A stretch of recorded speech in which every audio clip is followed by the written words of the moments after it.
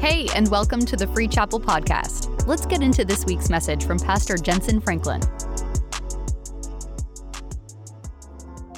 The movie Mulligan is such a great reminder to focus on what really matters in life. Everybody needs a do-over. Everybody needs a second chance. And this movie will show you that second chances are only one ask away. The life-changing movie will be in theaters for 2 nights only, April 18th and 19th. This was such a fun project to be a part of. I was so honored. It's my first movie to ever play a part in, and I really enjoyed the experience. And it seems like it's a message that the world really needs to hear right now. It's going to help so many people believe in second chances. The Mulligan, go check it out, April the 18th and the 19th. And I want you to open your Bibles to Psalms 118. Psalms 118. And while you're turning there, I want you to know that in just a moment, we're going to not just be preaching to you, but we will be going to all of our campuses all over the East Coast also. Not live, but we're going to record this and they're going to play it at all of our campuses next Sunday. I wanted them to have a little taste of West Coast worship. And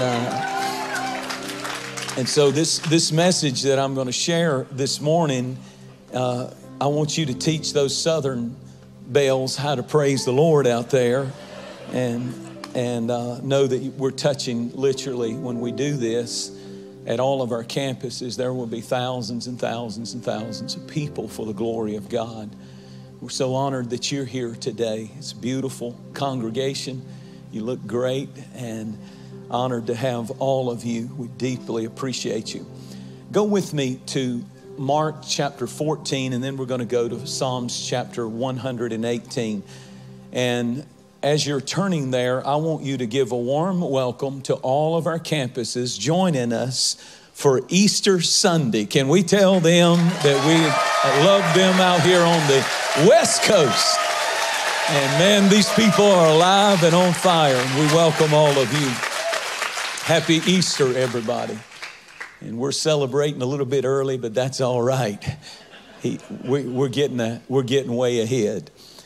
I'm preaching today one verse that I want to draw your attention to, and I'll do it in just a few moments.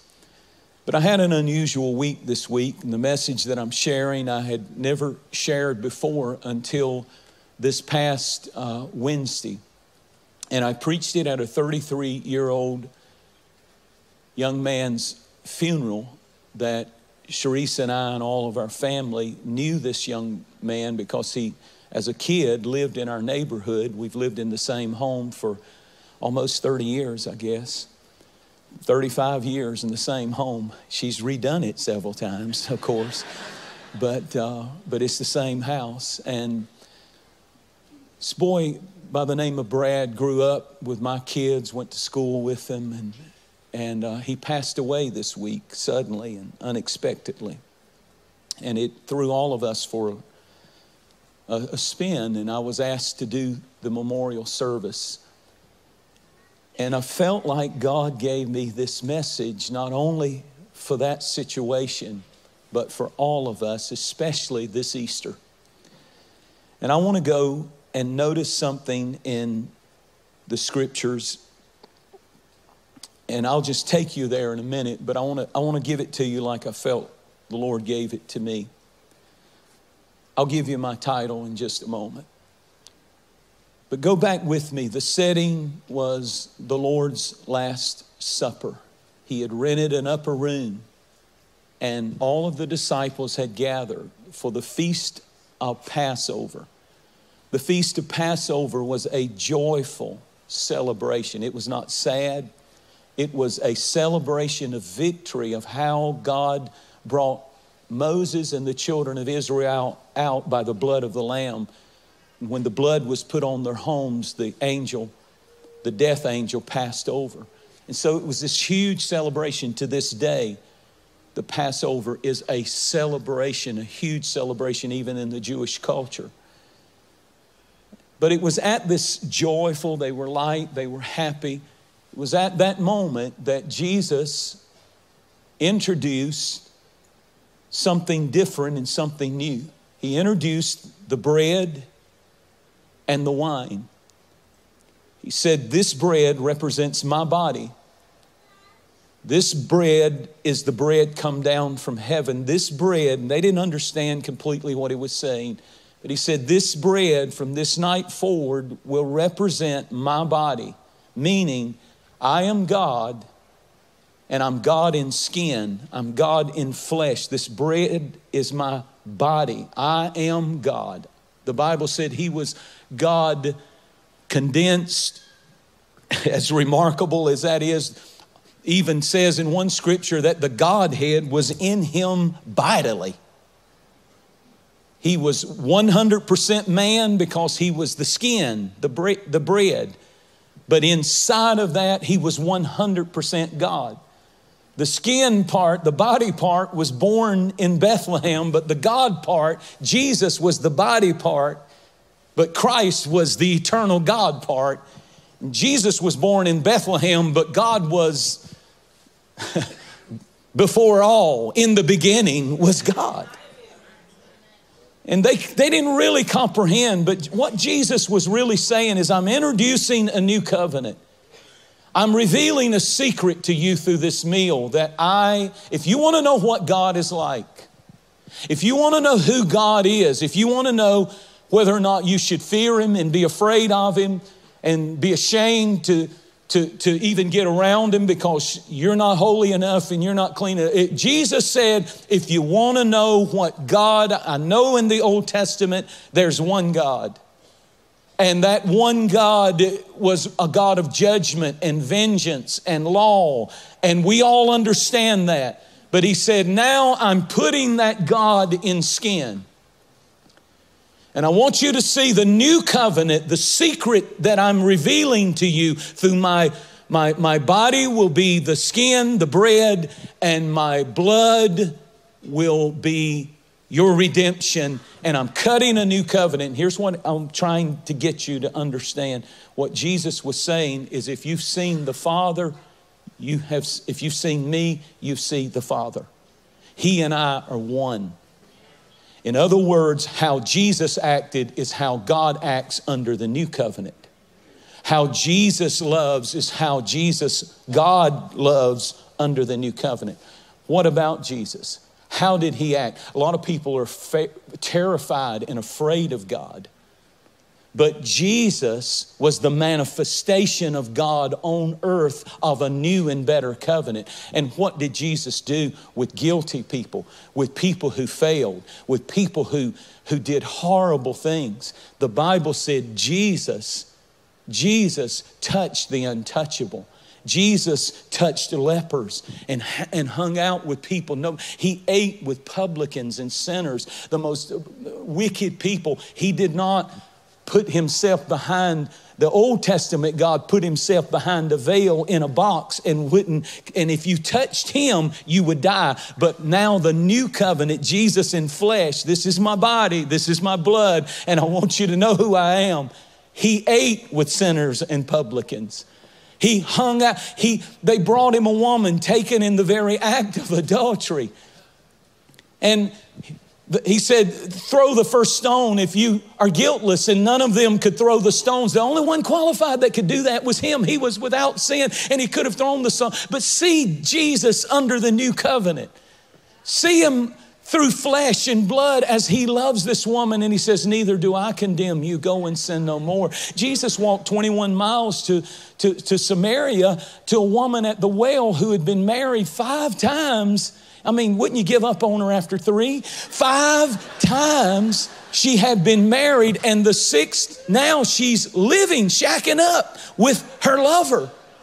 And Jesus walked 21 miles for that one woman. He didn't want to hang out with religious people. He didn't want to hang out with preachers. He didn't want to hang out with people who thought they were holy.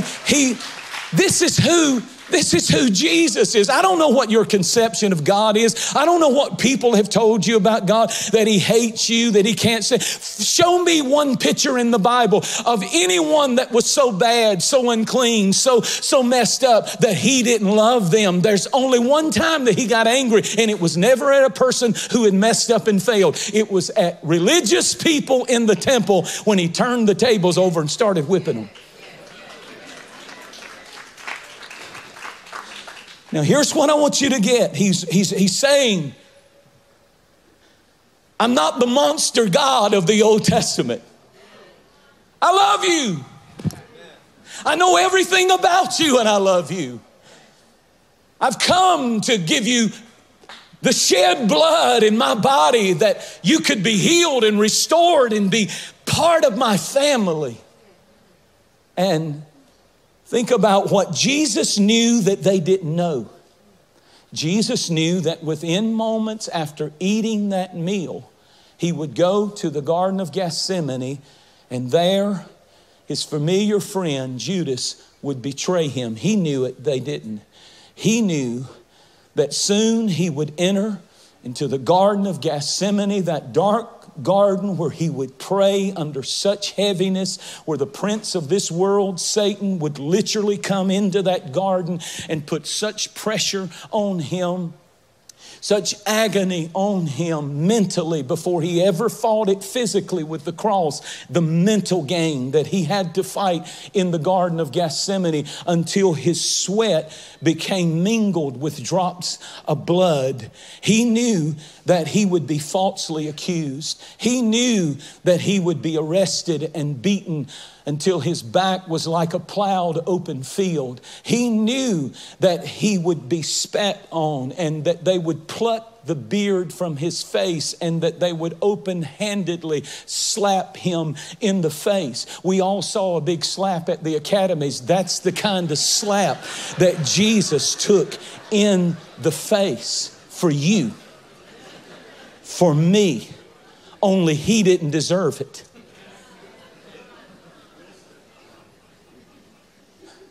He knew that his execution was coming.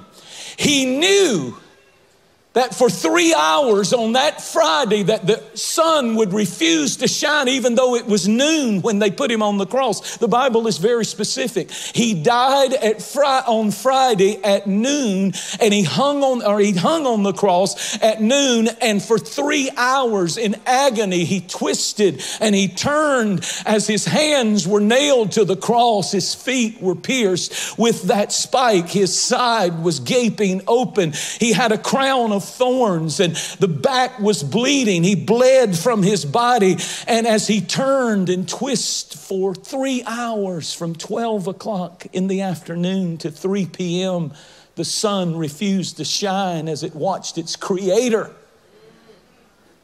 The Bible said it became black and night in noontime as he died.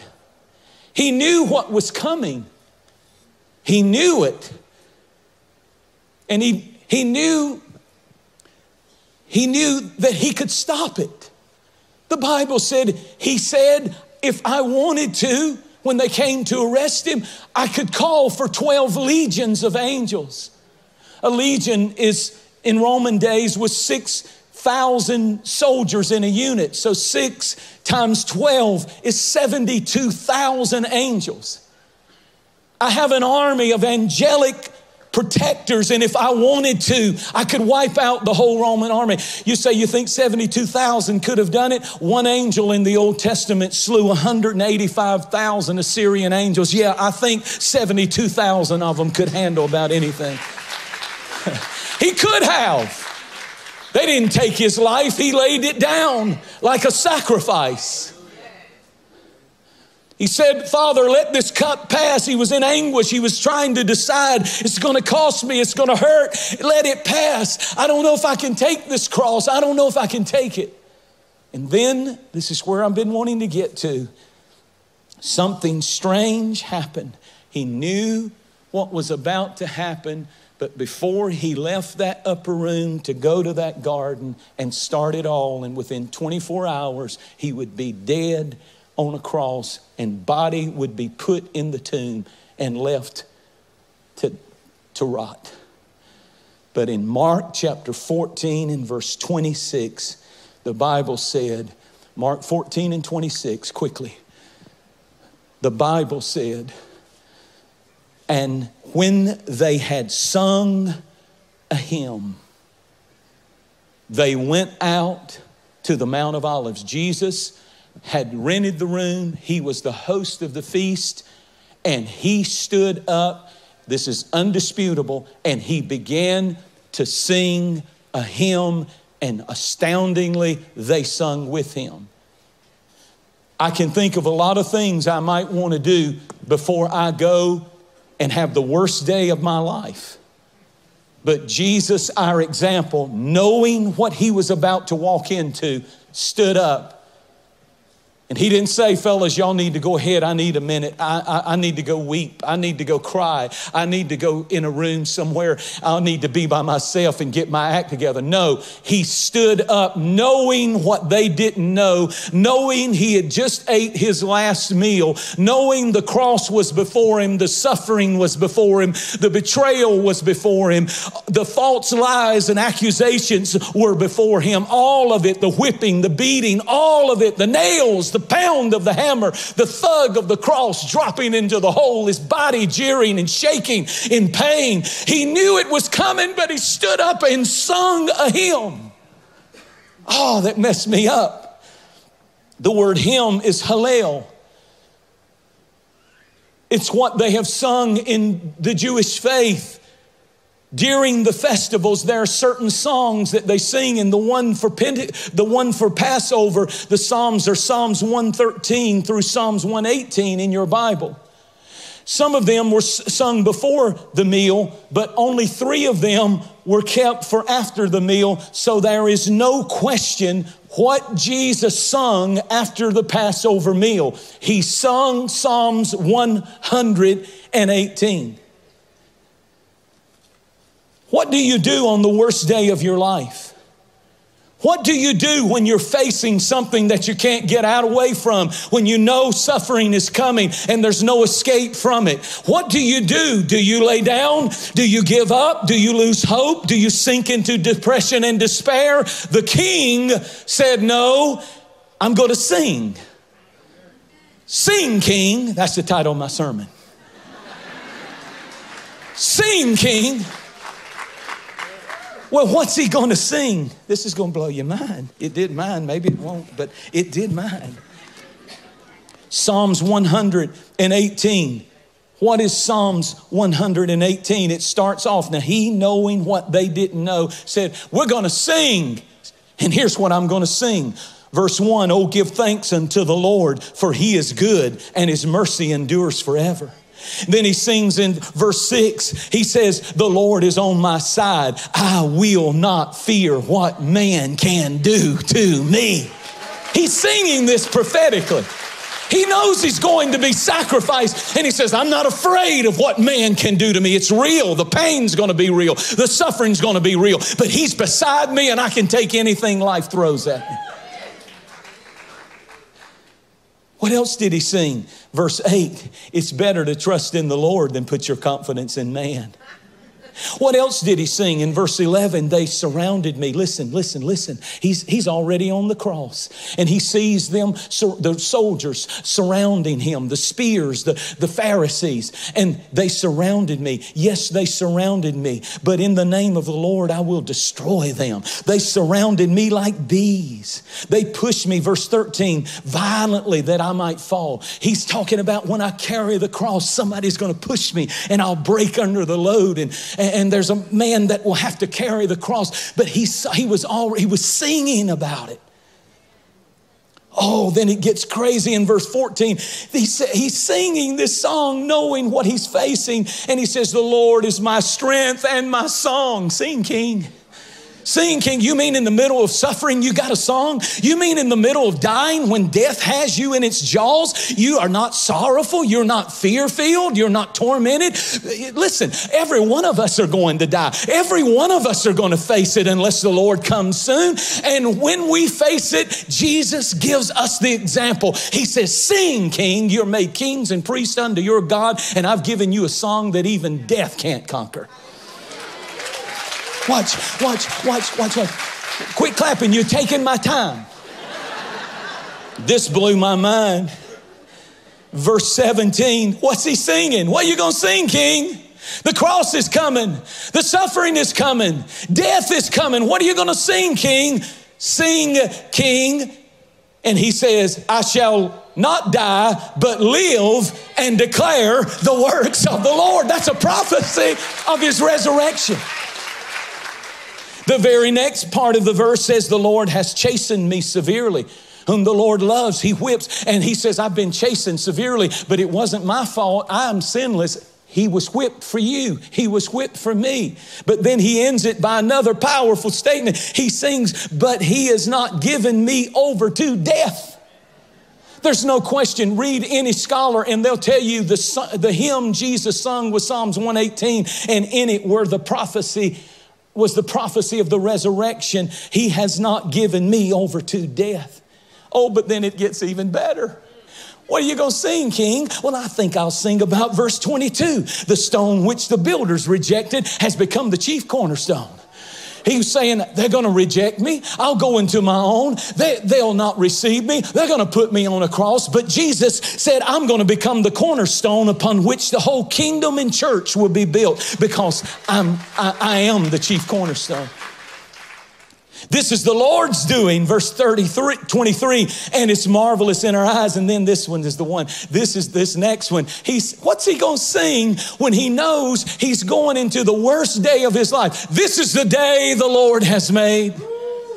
I will rejoice and be glad in it, because I don't just worship my Father when it's sunshine and happy days and mountaintops and good successful things and blessings are coming. But he said, I've learned that when pain is there, suffering is there, mama's crying, his mother was at the cross weeping, his disciples were weeping, his followers were weeping. When your life is filled with tears, that's no time to lose your song. That's when we stand even more in confidence and say, this too is the day the Lord has made. He knew I would be here, and he's already given me grace that in all things, there's nothing the enemy can do to you that God can't work out for you if you'll put it in his hands. Take a praise break on Palm Sunday and give him a mighty praise.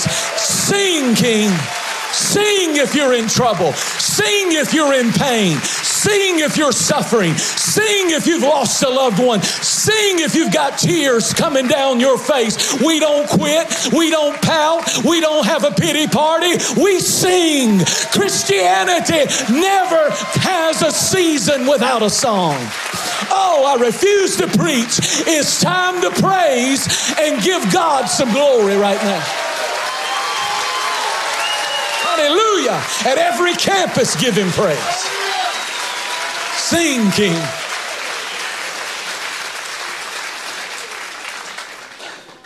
How can he sing on the worst day of his life? How can a king sing through the worst pain imaginable?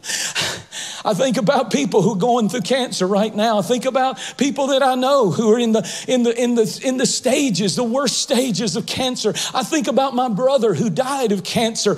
Toward the end, it was down to nothing. He was a 6'4", tall, strong, handsome man. But by the time that disease got a hold of him, but I still remember him on his deathbed. I still remember him in the last days of his life. He would go around singing the praises of God. And I always wonder, where did that song come from? I get it. The king taught him to sing no matter what you're facing. Don't lose your joy. Don't lose. If Christianity is anything, it is joy in any circumstance that the world cannot take away. Oh, this will heal you of depression. This will get you off of addiction. This will change your life. There's a song that our King can give you that'll cause you to sing.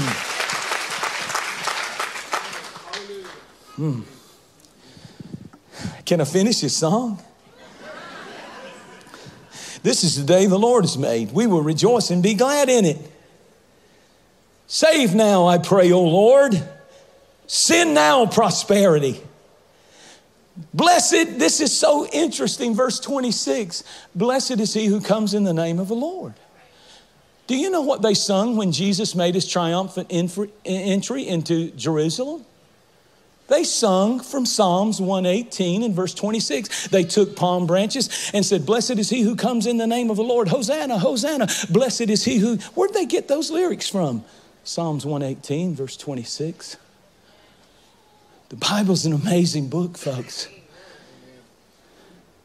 We have blessed you from the house of the Lord. God is our Lord, and he has given us light. This part got me, the latter part of verse 27.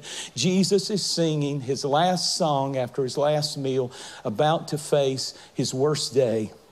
And he says, bind the sacrifice with cords to the horns of the altar. Take the sacrifice and tie him up so that he can't get away, and get ready to slaughter the lamb. He was singing about himself.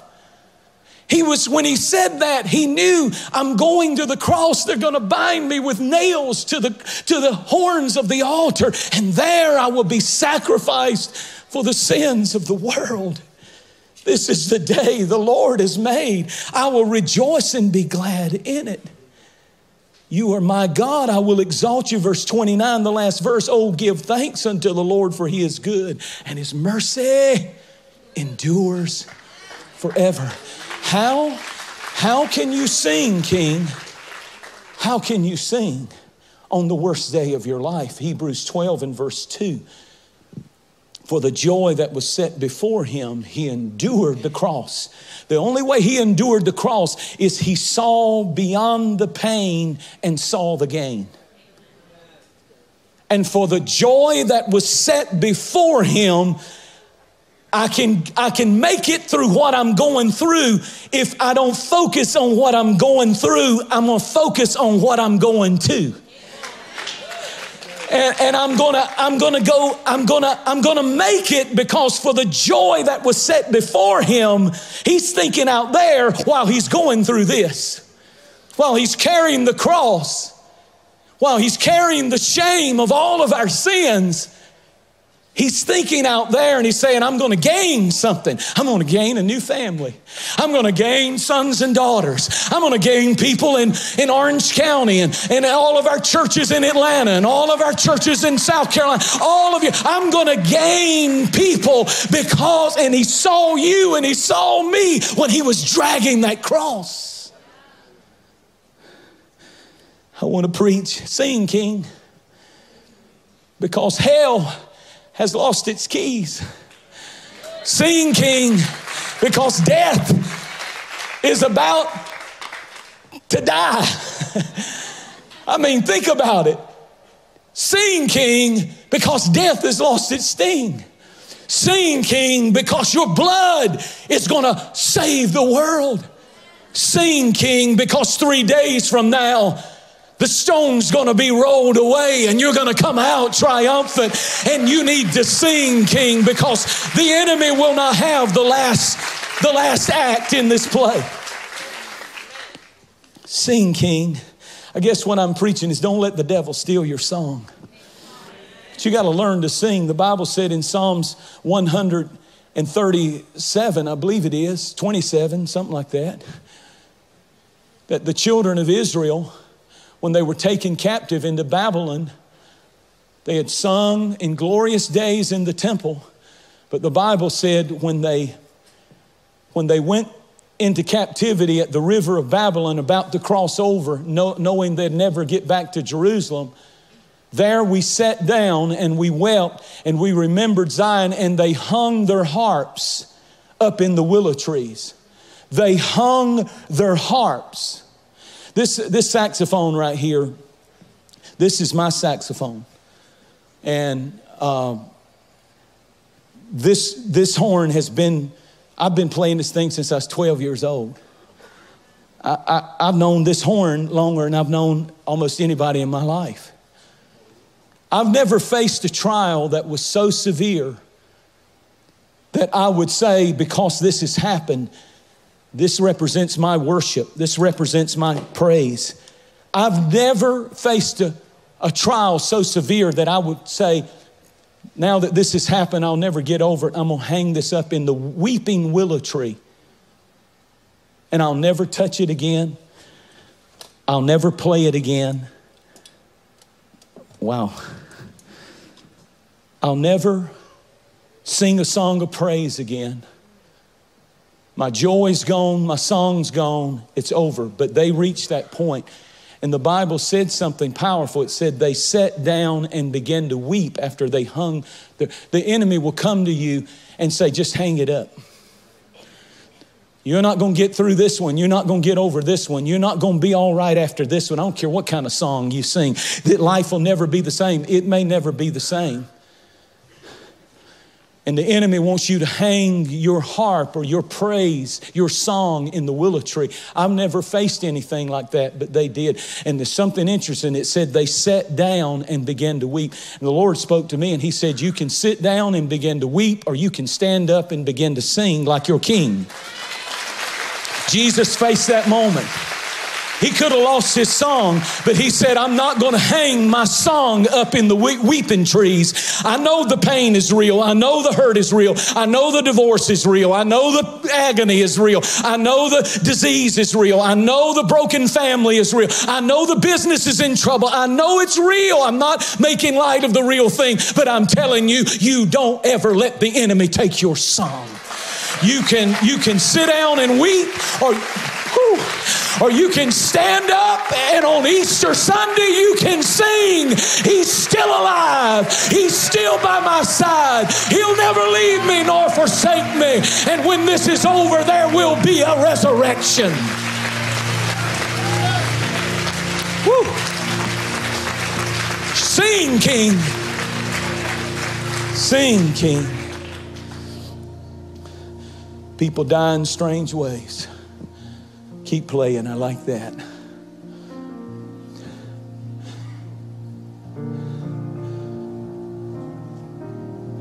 People die. Things happen in life that try to steal our song. But Jesus, in the worst day of his life, taught us something. Get you a hymn. Thanks for joining us. If you haven't already, hit the subscribe button and leave us a review. It helps this podcast reach even more people. Free Chapel can now be your home church no matter where you live with Free Chapel Online. Watch weekly messages from wherever you are with your family and friends, join online small groups, volunteer, and more. Plus, there's weekly content for youth and kids. Join today by downloading the Free Chapel app or head over to freechapel.org/online. And a special thanks to those who give generously to help us produce weekly content like this to reach the world with the message of Jesus. If you'd like to partner with us, you can give by clicking the link in the description or on our website and app. God bless you, and we'll see you next week.